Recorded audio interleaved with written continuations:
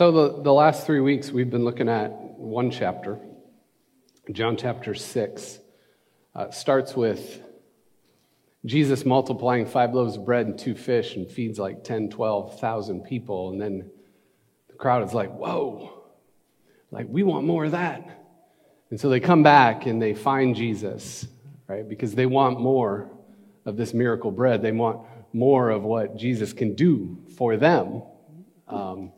And it becomes an interesting conversation between Jesus and the crowd, and later on the religious authorities, the religious experts. And it seems like you'll see in a little bit, like people are just confused about what Jesus is saying and what he means. And that's because, well, you'll figure it out as we read the next part. So we're going to read John 6. We'll start with 35, then we'll skip to 41 through 56.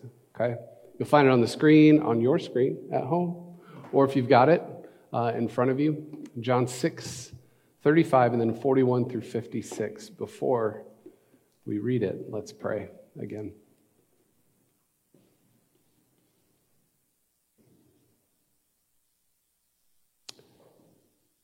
Father in heaven, again, as we gather together around your word, we come open-handed and open-hearted. And if we're not there yet, come Holy Spirit and help us get to that place. Give us eyes that see, give us ears that hear. Because sometimes we don't see, sometimes we don't hear. So we need you to help us see. We need you to help us hear. And by your word, which is generative, it creates things, which is transformative. It transforms things. It changes things, people, hearts, souls. We pray that would happen in this place, in these next few moments. We pray it in Jesus' name. Amen. So John 6, starting with 35, Jesus declared, I am the bread of life. Whoever comes to me will never go hungry, and whoever believes in me will never be thirsty. Okay, he's bread. Down to verse 41. At this, the Jews began to grumble about him because he said, I am the bread of life that came down from heaven. They said, is this not Jesus, the son of Joseph, whose father and mother we know? How can he now say, I came down from heaven? It's confusing, I know. And Jesus says, stop grumbling among yourselves. Oh, I think that's a word we need to hear. Stop grumbling among yourselves. No one can come to me unless the Father who sent me draws him, and I will raise him up at the last day. It is written in the prophets, they will all be taught by God. Everyone who listens to the Father and learns from him comes to me. No one has seen the Father except the one who is from God. Only he has seen the Father. I tell you the truth, he who believes has everlasting life. I am the bread of life. Your forefathers ate manna in the desert, yet they died. But here is the bread that comes down from heaven, which a person may eat and not die. I am the living bread that came down from heaven. If anyone eats of this bread, they will live forever. This bread is my flesh, which I will give for the life of the world. Then the Jews began to argue sharply among themselves, how can this man give us his flesh to eat? Jesus said to them, I tell you the truth, unless you eat the flesh of the Son of Man and drink his blood, you have no life in you. Whoever eats my flesh and drinks my blood has eternal life, and I will raise them up at the last day, for my flesh is real food, and my blood is real drink. Whoever eats my flesh and drinks my blood remains in me, and I in him. I'm the bread of life. He who comes to me will never go hungry, and he who believes in me will never be thirsty. He who believes in me. Let's dwell on that word. This is like a introduction. This is free. So the next part is later. So this is like extra. This word believes. We've come to think about this idea of belief as a mental assent to certain ideas. Does that sound right? Like, I believe the right things, and there's like a list of things that we have to believe, right? Well, in a sense, there's some of that going on here when Jesus uses the word believe, but what he's really getting at is something deeper than that. It's more like our word trust. Okay, so when you hear this word, Jesus especially uses this word believe, it's more like trust in me. Like you have a deep, abiding trust in Jesus. It's not, well, I believe that Jesus is the Son of God and he came and became a human being and then he died on the cross and I saved and I go to heaven, I believe the right things. Okay, some of that, kind of, but what's underneath this idea of believe is this better idea of trust. Like you have this deep trust in a person. Are you catching the difference there in the way we think about things?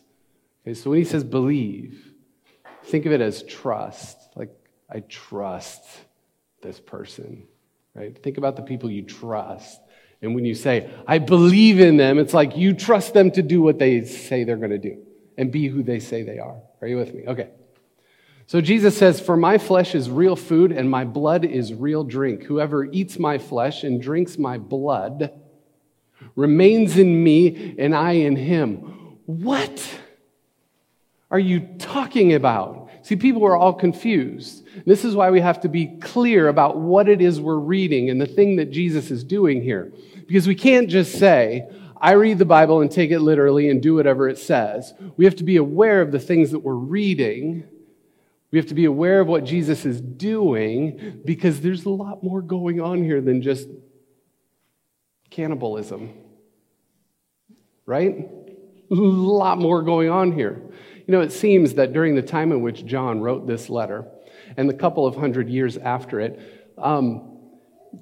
people who followed Jesus weren't treated very well. Right? In fact, they were oftentimes pushed to the margins of society. They were thrown in jail, murdered, crucified, stoned. And some of that persecution came because of some serious misconceptions about some of the things that Jesus people did.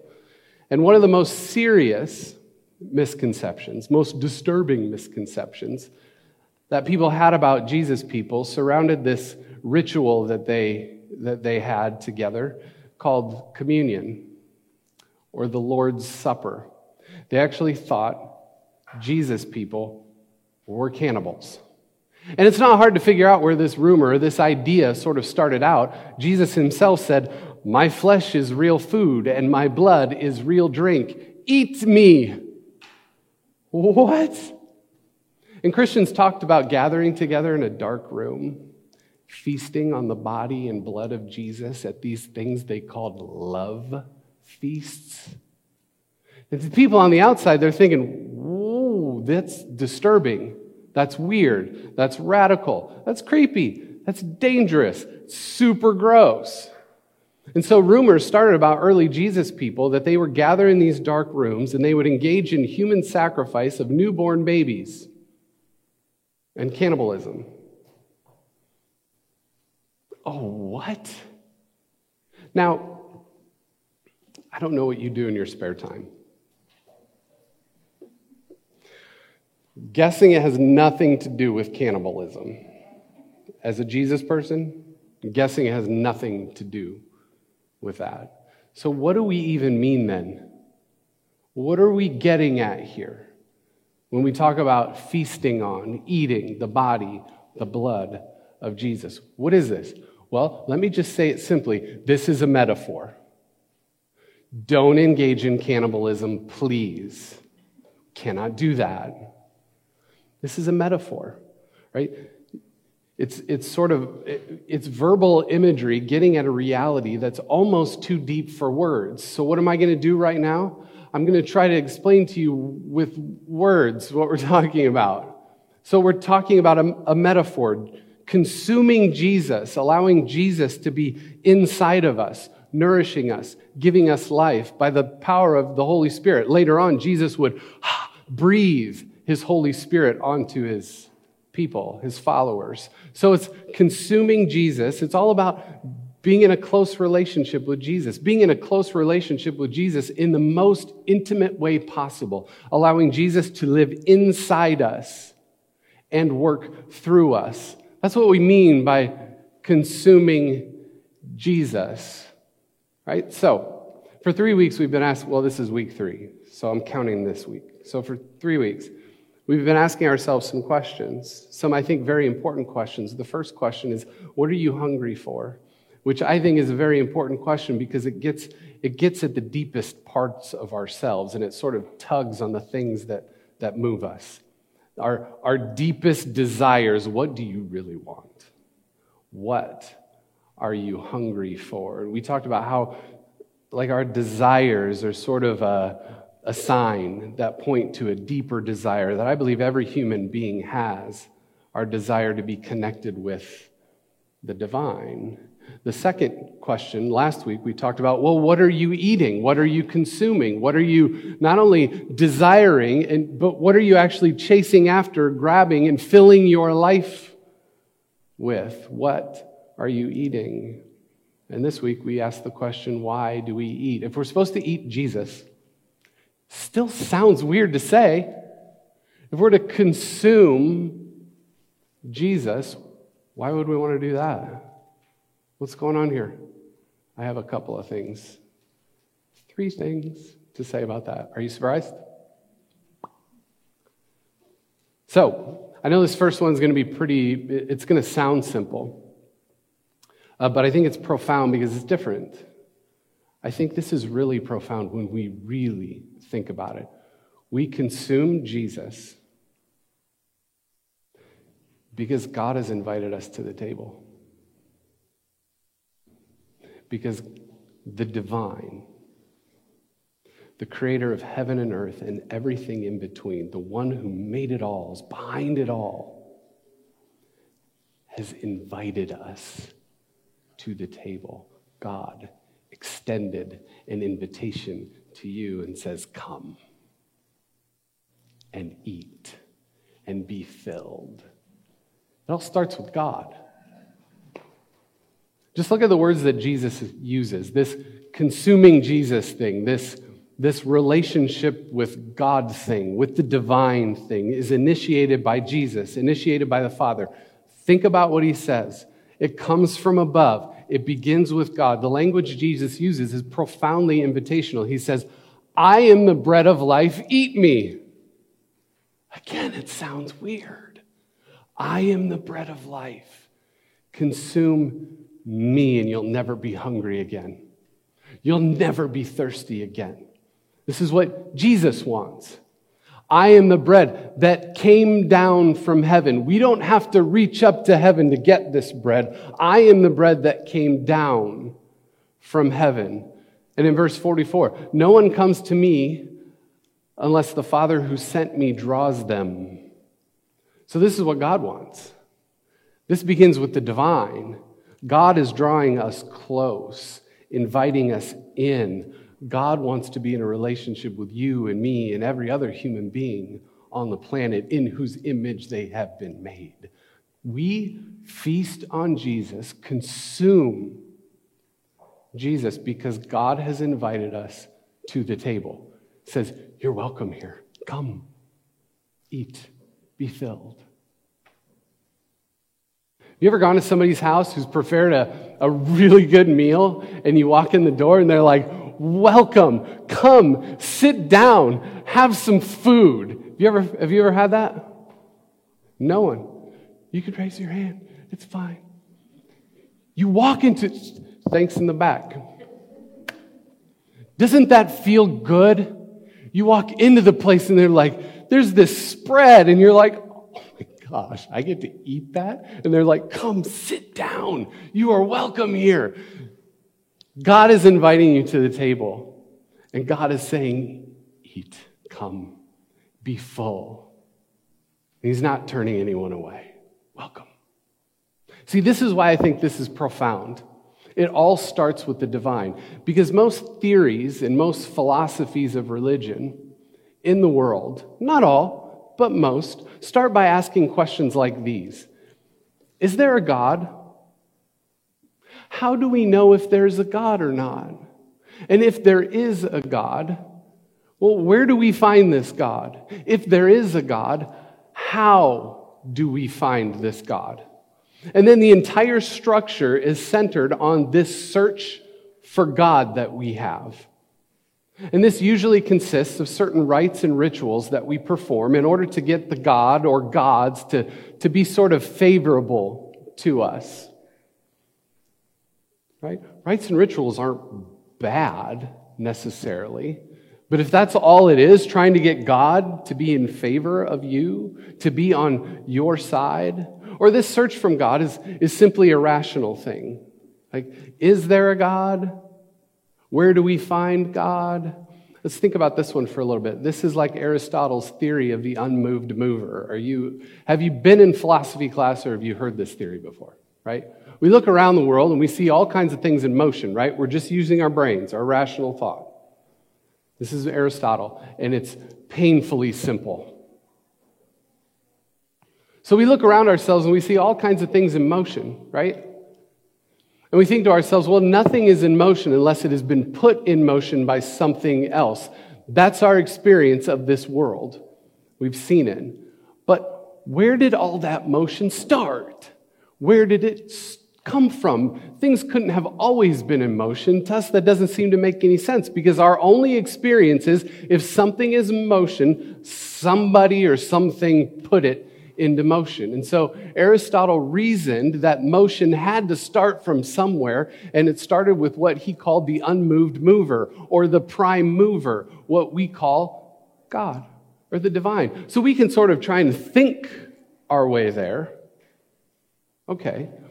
So most religions in the world start by asking these questions. Is there a God? If there is a God, where is this God? If there is a God, where do we find this God? It is us on this hunt, this search for the divine. It's very human-centric. It starts with us. We got to do all sorts of things in order to find this God. Well, we believe something different because this book teaches us something different.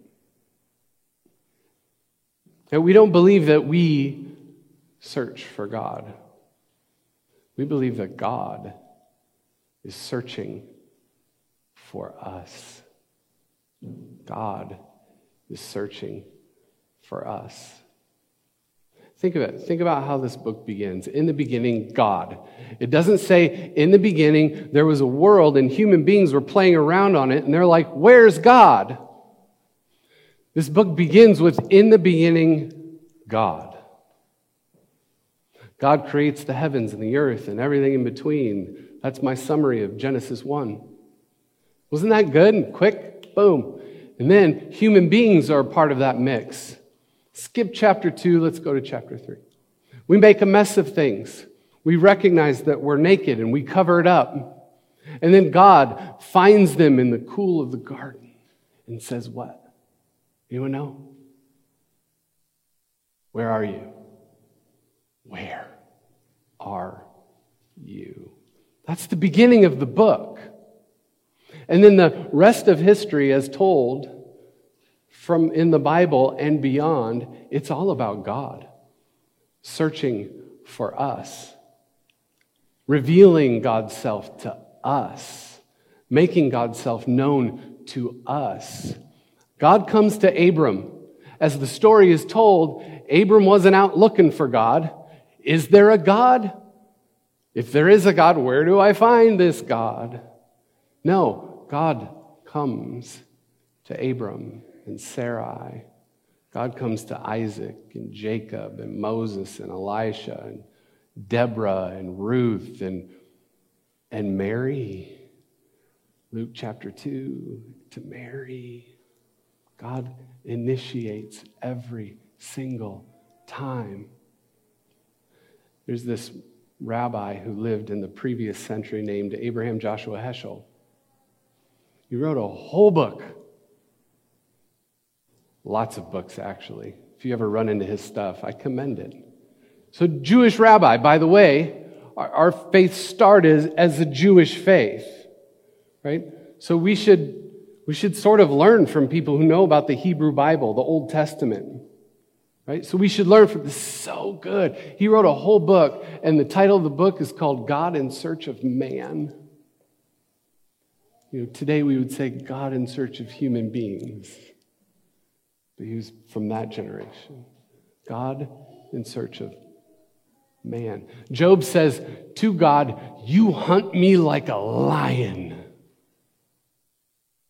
God is a lion hunting you, prowling around. The psalmist says, "You know me. You search me, and you know me. From before I was born, you knit me together in my mother's womb. You've searched me. You know me." Even Jesus told little stories about this.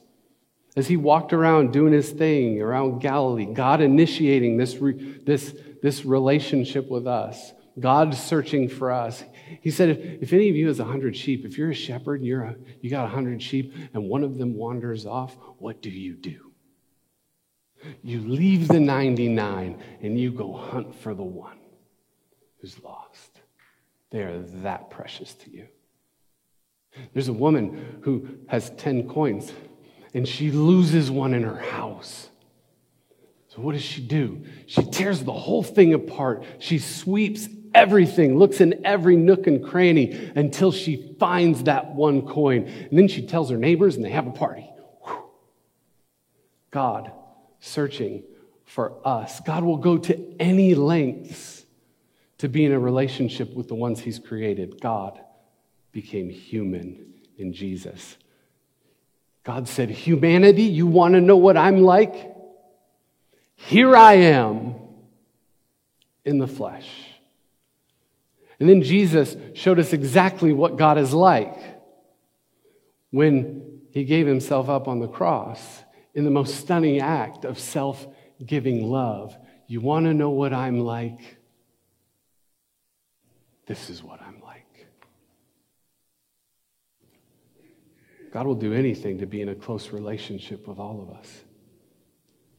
So this is what makes what we believe different, and what I think is so profound, that we don't have to search for God. In fact, Jesus came on the scene, he started doing his thing, and he said this. The first thing he said, the time has come.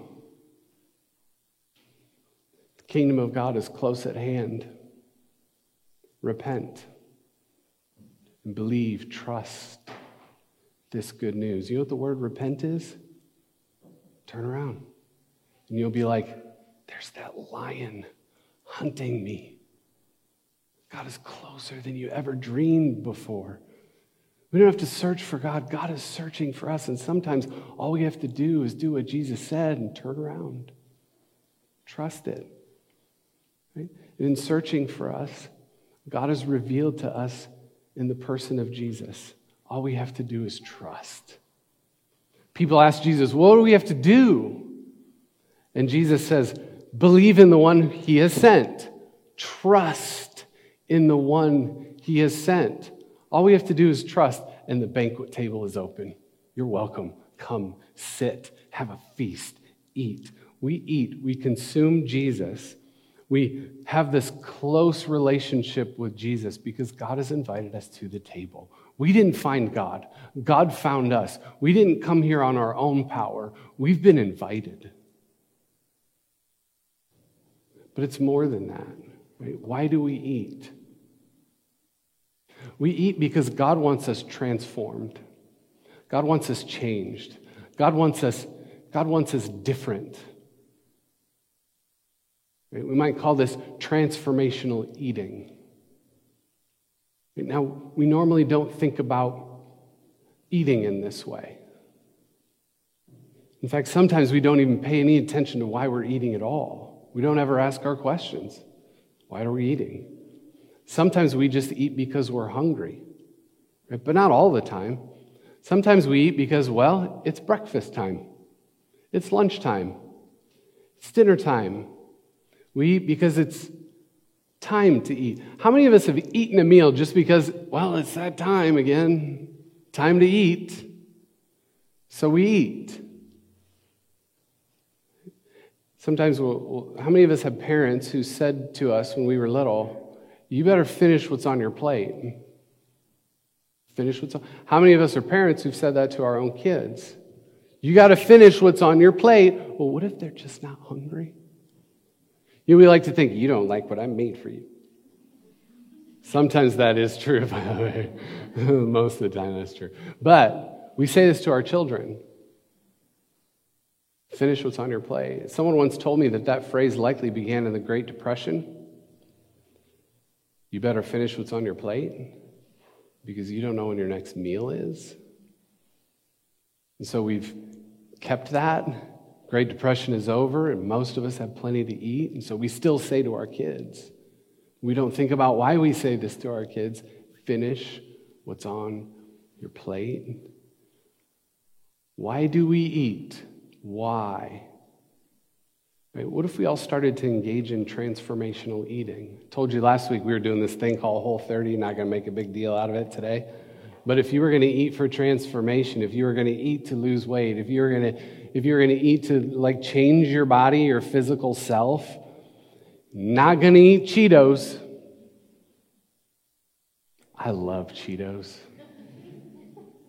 Oh my gosh. And we could argue about whether they're a chip or not.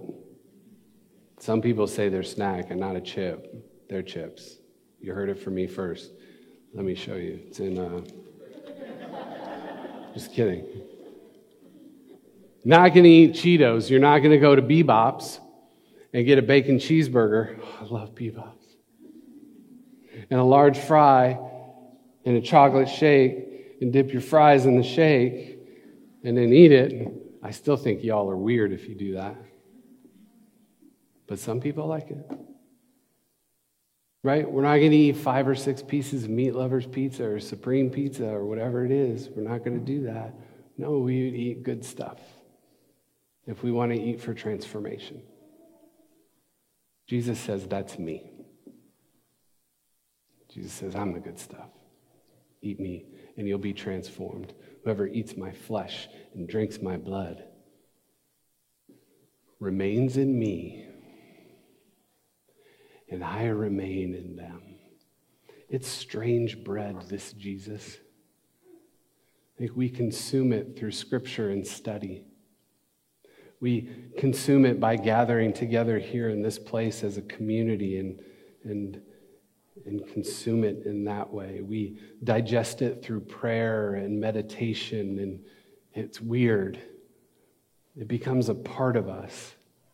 But then this bread does something different that other bread doesn't necessarily do. And it doesn't happen overnight, but over a long period of time, this bread, this strange bread, this Jesus becomes a part of us and then begins consuming us, making us a part of Him, the body of Christ, His presence in the world. And this relationship is so close. Us as individuals remaining in Him and Him remaining in us, and us together as a body remaining in Him and Him remaining in us, that we begin to be transformed into non-perishable bread. We become like Jesus, like living loaves of bread. Jesus says, I am bread, lo, we become bread too. Which brings us to our last thing. Why do we eat? We eat, we consume Jesus, the bread of life, to become bread for the world.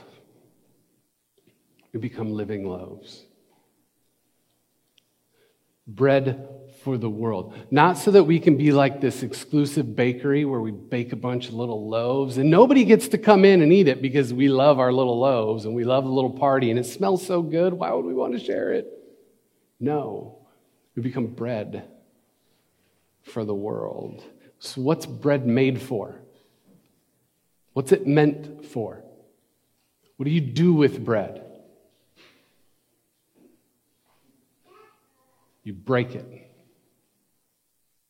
and you give it, and you allow it to be eaten. It's meant to nourish. It's meant to give life. So every time we love our enemies and pray for those who persecute us, ask that God would bless those people, our enemies. What? We allow ourselves to be broken and consumed. And the world is different, transformed, because you don't see that out there. Every time we love our neighbors as ourselves, and we allow ourselves to be broken by putting in the really hard work to form long, lasting, grace-filled relationships, we allow ourselves to be broken. And whether they know it or not, people experience Jesus. Every time we turn the other cheek and decide not to take revenge on someone when they've slapped us in the face, literally or figuratively, we allow ourselves to be broken and consumed. And the world sees a different way of being. And whether they know it or not, they experience Jesus and are transformed. On Labor Day weekend, when we worked through several different projects over at the Bridge Home, like using real muscles, sweating real sweat, we allowed ourselves to be broken like bread so that others might be nourished and have life and experience Jesus. When we do things like show up at school once a week to mentor a child, we allow ourselves to be broken so that child might have more life and experience Jesus, whether that child knows it or not. Every time we let go of ourselves and serve and volunteer and get our hands dirty out there in the community, we allow ourselves to be broken like bread so that people can be nourished and experience the presence of Jesus, whether they know it or not. You see, here's the thing. We don't consume Jesus just to be fed and full and satisfied. Like if being fed and satisfied is all we're here for, and that's the end game for any of us, then we've missed the point. We've missed it. We're here to be fed in order to be transformed into living loaves meant to be broken in service for the world. And if you think about it, we're right back where we were at the beginning of this chapter in John chapter 6. You know, Jesus transforming 5 loaves of bread and 2 fish and multiplying them and giving it to the people, right? Well, guess what? Jesus is still multiplying loaves of bread. He's not done yet. Only the loaves are you and me. And when we're broken in service for the world, more people consume Jesus, are brought into relationship with him, are given new life, and are changed themselves. That is why we do this. That is why we eat. Let's pray.